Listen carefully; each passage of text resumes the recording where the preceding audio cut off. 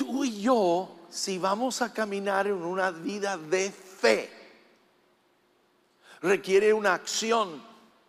Y esa acción es: yo honro a Dios con mis ojos, con mis labios, con mis manos, con mi cuerpo.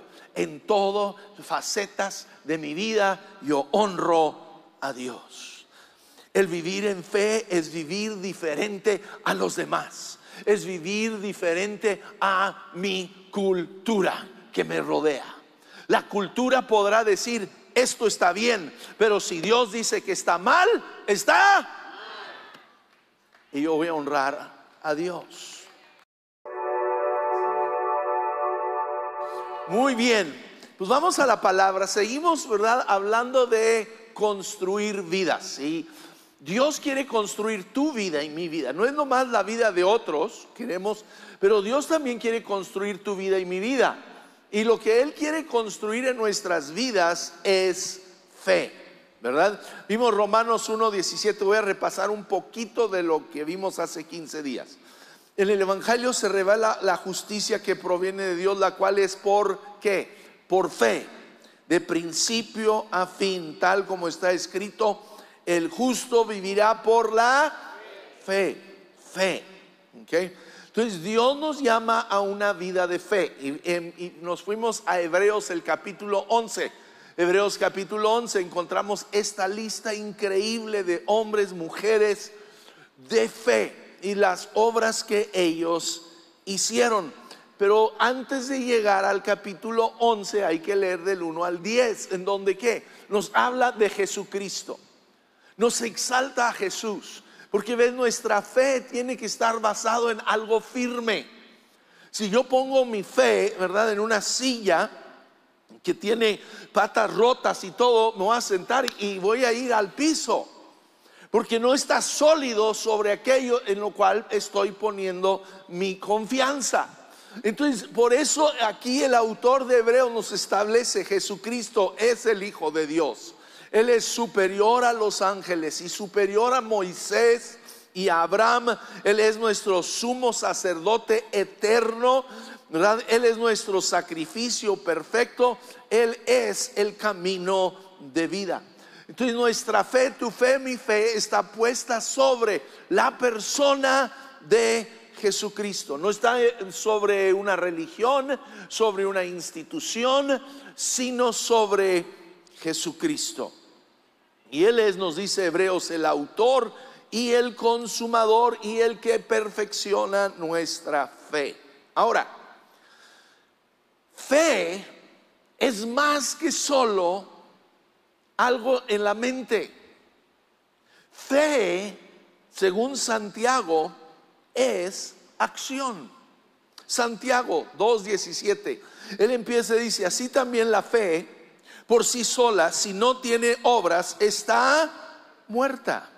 Dice: sin embargo, alguno dirá: tú tienes fe y yo tengo obras. Pues bien, muéstrame tu fe sin las obras, y yo te mostraré la fe por mis obras. Tú crees que hay un solo Dios. Magnífico. Fíjense, escúchame, también los demonios lo creen y tiemblan.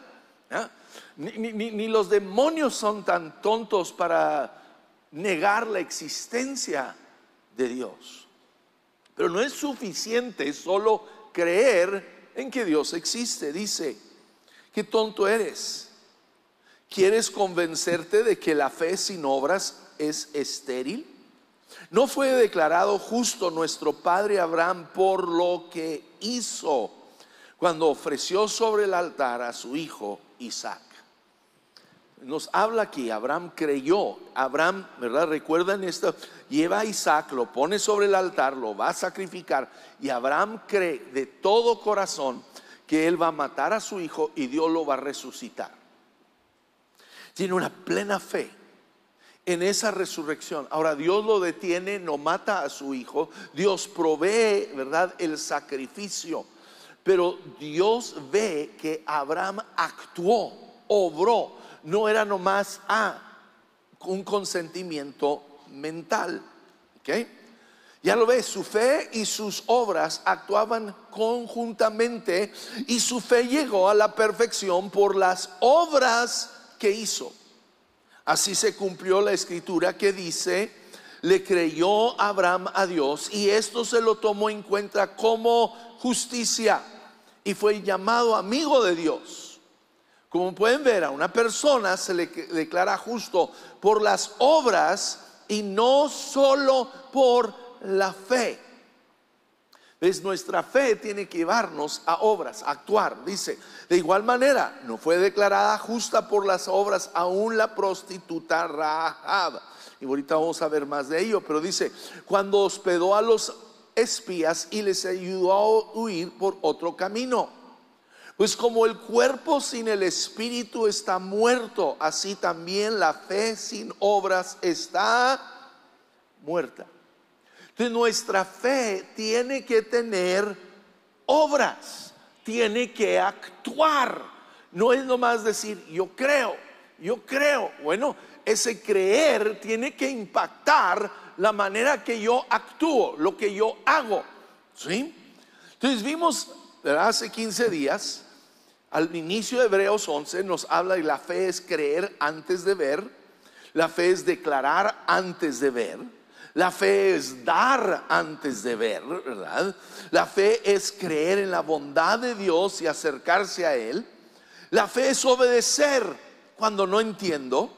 La fe es confiando cuando no recibo, ¿verdad? En esta vida lo esperado.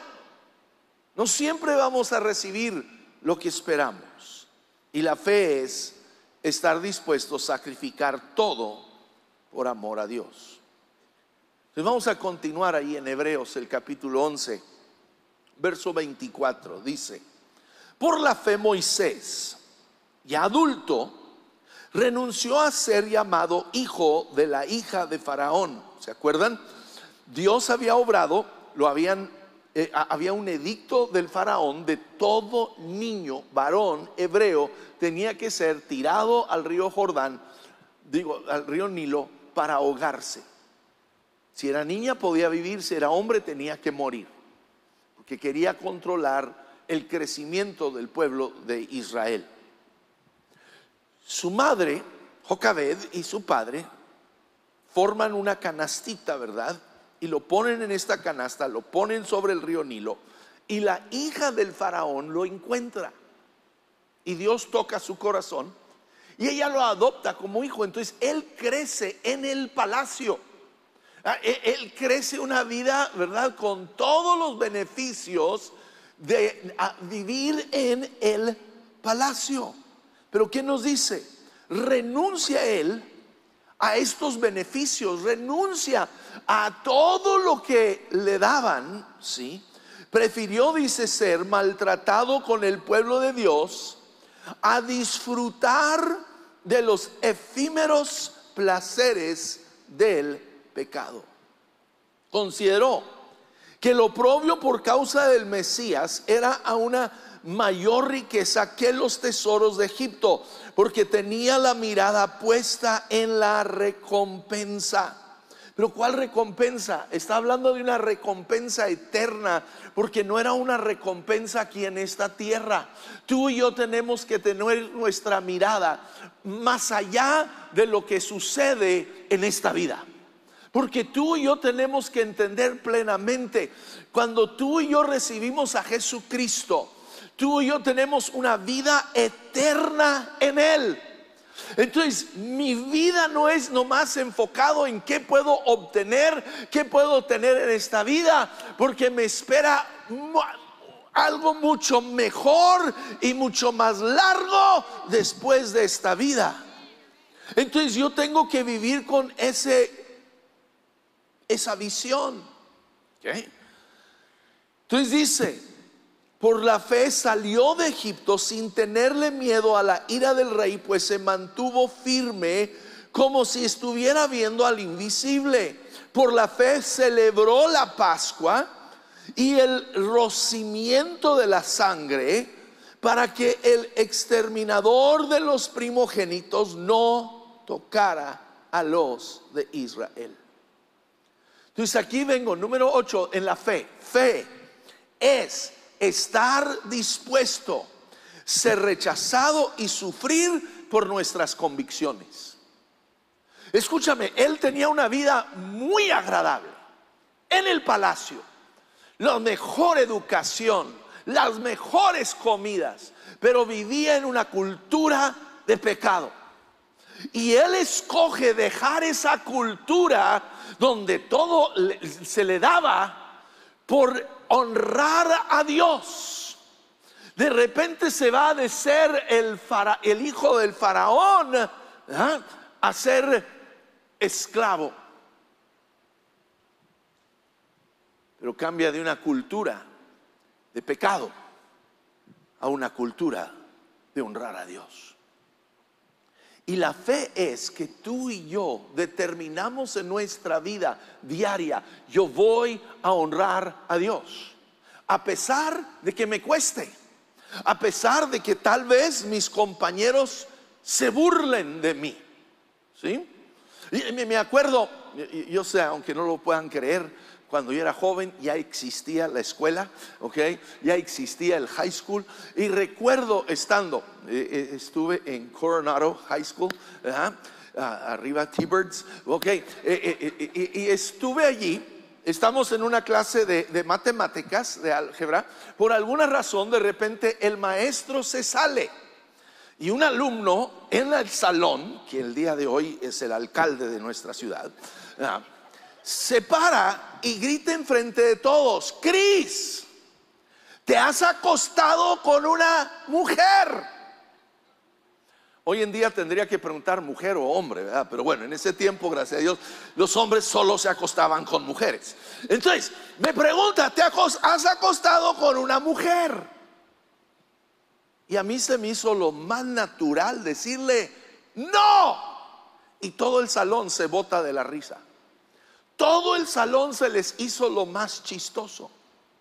Pero ves, tú y yo tenemos que, como Moisés, de tomar una determinación en fe. En fe, yo voy a honrar a Dios. ¿Y qué es honrar a Dios? Honrar a Dios es que voy a honrar su palabra. Y yo no me voy a estar acostando con mi novia, ¿eh? No voy a estar metiéndome con la secretaria, no voy a estar viendo pornografía. Por honrar a Dios, yo escojo tal vez lo que no es fácil, pero lo que honra a Dios. Yo escojo lo que tal vez todos los demás se van a burlar de mí, pero yo escojo, aunque me cueste. José, escúchame, vendido como esclavo, se encuentra en casa de Potifar. Y doña Poti, le decían la tigresa, ¿verdad? Esa mujer tenía uñas. Y esa mujer se le lanza a José y quiere, a diario le está diciendo: acuéstate conmigo. Y él le dice no, y termina en la prisión por hacer lo correcto. Tal vez tú y yo, por hacer lo correcto, vamos a perder amigos. Tal vez por hacer lo correcto se van a burlar de nosotros. Tal vez por hacer lo correcto perdemos nuestro trabajo. Pero tú y yo, el caminar en una vida de fe es: honro a Dios antes que a la cultura, antes que a mi cuerpo.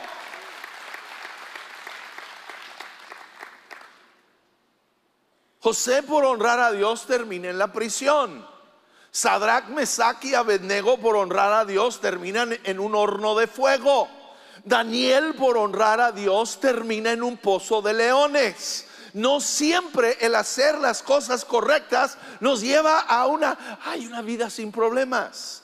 Moisés escogió honrar a Dios y tuvo que salir del palacio. Pero él escogió honrar a Dios. ¿Ves? Honrar a Dios, caminar en fe es: no voy a fornicar, no voy a andar tomando y drogándome y alcoholizándome, no voy a andar robando y tomando lo que no es mío, no voy a andar mintiendo. Me estoy explicando. La vida de fe es una vida en la cual yo honro a Dios con mis acciones, con mi boca, con mis palabras, con lo que hablo, con mis manos, lo que toco. Tal vez algunos de ustedes que son mayorcitos me pueden ayudar. Recuerdo de niño en la escuela dominical, y no lo recuerdo muy bien, pero había esta cancioncita que cantábamos que decía: cuidado mis manitas al tocar. Algunos se la saben, cuidado mis ojitos al mirar.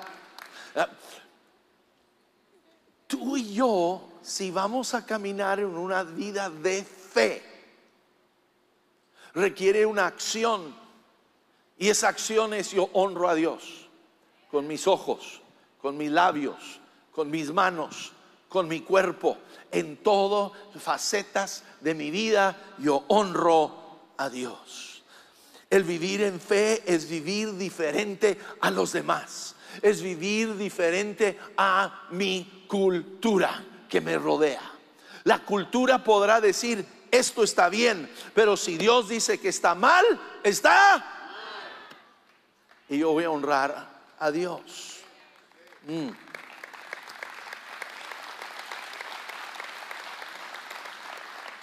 Habla aquí de que celebró la Pascua. Hoy hemos tomado, ¿verdad?, la cena del Señor y el rocimiento de la sangre. ¿Ves? El caminar en fe es saber que he sido santificado por la sangre de Cristo Jesús. Él me compró, a ti y a mí, su sangre. Él nos compró.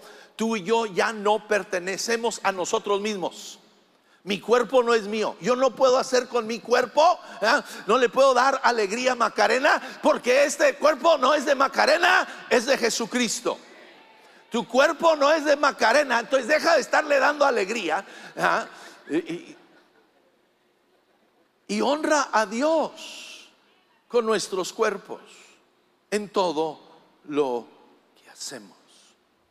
Ahora, Hebreos 11:29, por la fe el pueblo cruzó el mar Rojo como por tierra seca, pero cuando los egipcios intentaron cruzarlo, se ahogaron.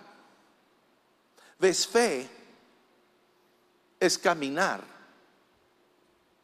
en lo imposible. Fe es caminar en lo imposible. 24 horas antes de cruzar había un mar, y Dios le dice a Moisés que levante la vara, y levanta la vara y empieza a soplar un viento que separa el mar en dos, y luego Dios les dice: crucen.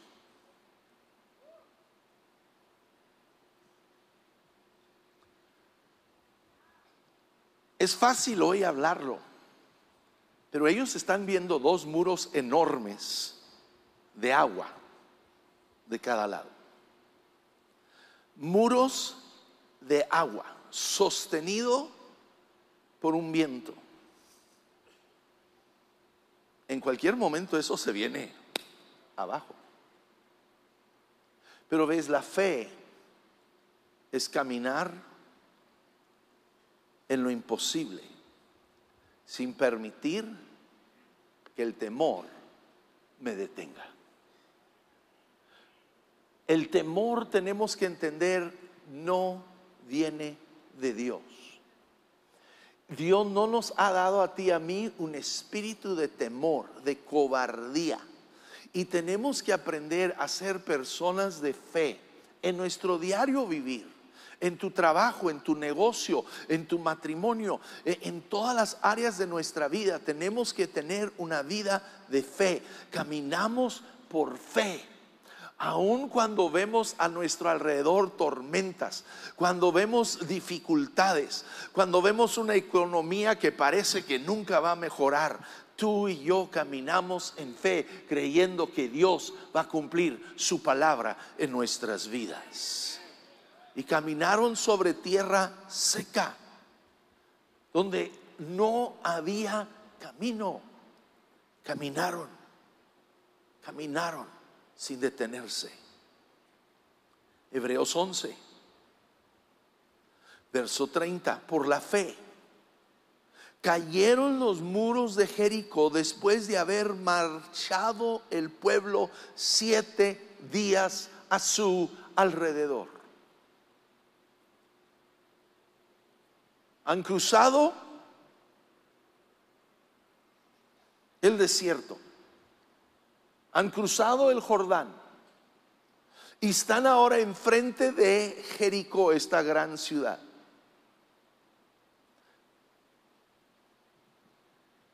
Y la estrategia, escúchame, esta gran ciudad, unos muros increíbles, enormes, sus muros de la ciudad. Ni un ejército lo había podido atravesar. Es una ciudad que se siente seguro en su estructura. ¿Y cuál es la estrategia de Dios? Por 6 días salen a caminar. ¿Salen a qué? A caminar y le dan vuelta a la ciudad. Ahora escúchenme. Hay algo que el Señor les dice que no pueden hacer. No pueden hablar. ¿Saben por qué? Porque hubieran estado diciendo, ay, ya se le botó la chaveta a Josué, ¿eh? ¿Quién nos tiene haciendo? Dando vueltas aquí, ¿eh? No, ya me duelen los pies, yo ya me cansé, hace un calorón espantoso, ¿eh? Somos muy buenos para quejarnos. Y Dios les dice, 0 quejas. Dile al vecino, 0 quejas. Espero que no haya sido tu esposita la que le... Entonces, 0 quejas. El 7º día tienen que dar 7 vueltas. Y voy a pedir al equipo de alabanza que venga. Porque aquí la fe, escúchame, es adorar antes de ver. Porque el 7º día quedan 7 vueltas. Al final de las 7 vueltas dice, a la 7ª vuelta, es Josué 6:16, los sacerdotes tocarán las trompetas.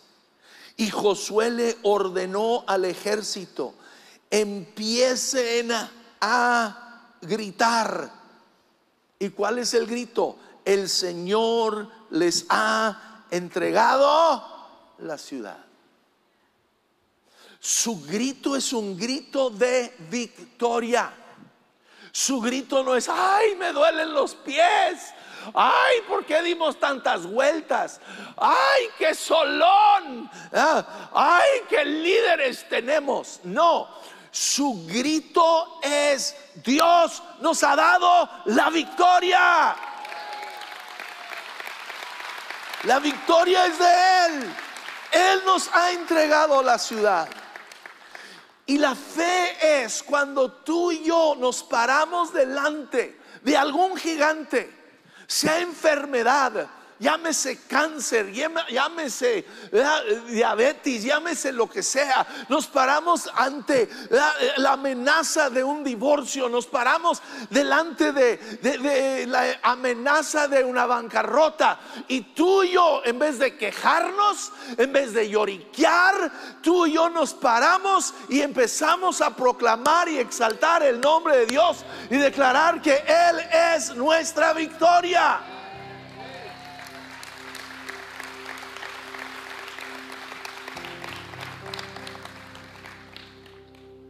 Fe es dar gracias antes de ver el milagro. Cuando Jesús multiplica los panes y los peces, ¿qué dice? Que toma en sus manos los 5 panes y 2 peces, parado enfrente de miles de personas. Toma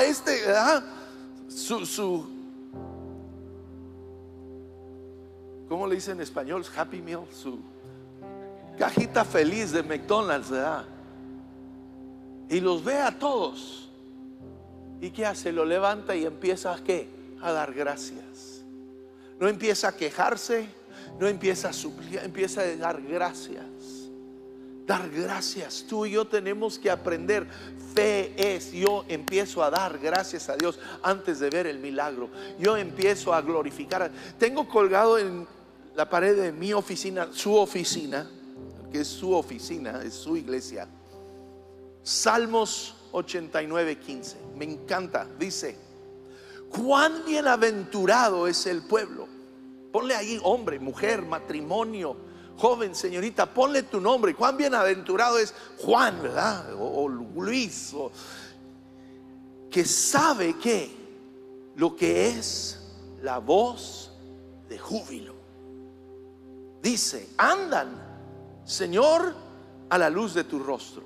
Escúchenme, cuando estuve allí en high school, en Coronado, tuve un profesor de gobierno que era un viejito renegado, pero cerebro el hombre. Y nos hacía, a ver, lean la Constitución, léanla, no, pero cada palabra, el orden en que viene cada palabra, dónde está cada punto, dónde está cada coma, porque tiene significado. Escúchame aquí, este versículo tiene un gran significado, porque no dice, andan, Señor, a la luz de tu rostro, cual bienaventurado pues es el pueblo que sabe lo que es la voz de júbilo. No. ¿Cómo lo dice? Cuán bienaventurado es el pueblo que sabe lo que es la voz de júbilo. Nuestra alabanza inicia, nuestra alabanza trae la presencia. Dice: andan, Señor, a la luz de tu rostro. El rostro. ¿Cuántos quieren el rostro de Dios en su hogar? ¿Quieren el rostro de Dios sobre su matrimonio? Queremos el rostro de Dios. ¿Cómo sucede? Empiezo a tener constantemente cada mañana voz de júbilo.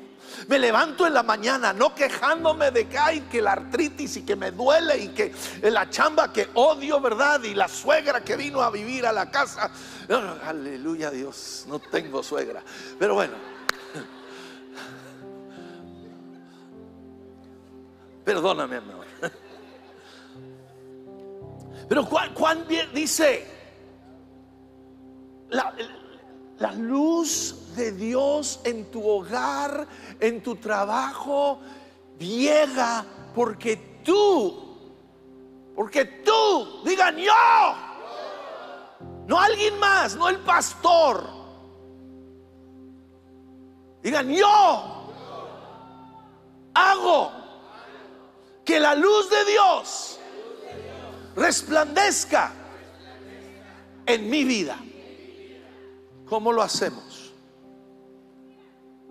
Con la voz de júbilo. Con la voz de júbilo. Dice: en tu nombre se regocijan todo el día, y por tu justicia son enaltecidos. Porque tú eres la gloria de su potencia, y por tu gracia es exaltado nuestro poder. Pues del Señor es nuestro escudo, y del Santo de Israel nuestro Rey. Escúchame, nos está diciendo: es por medio de nuestra alabanza, que en fe, que Dios viene a obrar y cambiar las circunstancias de nuestra vida. Muchas gracias por conectarte al mensaje de este domingo. Nos encanta el que puedas ser parte de lo que Dios está haciendo en nuestra iglesia, sin importar de dónde nos estás viendo. De igual manera, te invito a que nos sigas y te suscribas a nuestro canal en YouTube, donde vas a poder encontrar más mensajes como este para que puedas fortalecer tu relación con Dios.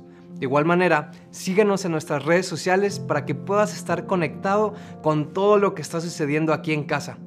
Que Dios te bendiga.